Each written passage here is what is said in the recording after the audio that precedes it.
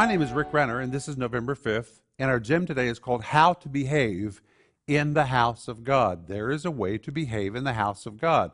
I'm so grateful that when I was a child, my parents told me how to behave in church. They taught me that the church was a place to be respected, and in church, I needed to behave correctly. And we have a scripture for that. In 1 Timothy chapter 3, verse 14, the Apostle Paul says you need to know how you ought to behave in the house of God. That word ought is the Greek word dei. It describes an obligation, a necessity, something that is obligatory. It means there is obligatory behavior in the house of God. The word behavior or behave is the Greek word anastrophe, a Greek word which describes you're rising up, you're sitting down, you're coming in, you're going out. It describes what I would call polite or cultured behavior.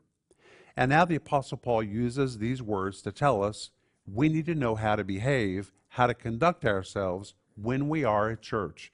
Teach your children it's a place to be respected, and teach them how they ought to behave in the house of God. That's what I want you to think about today.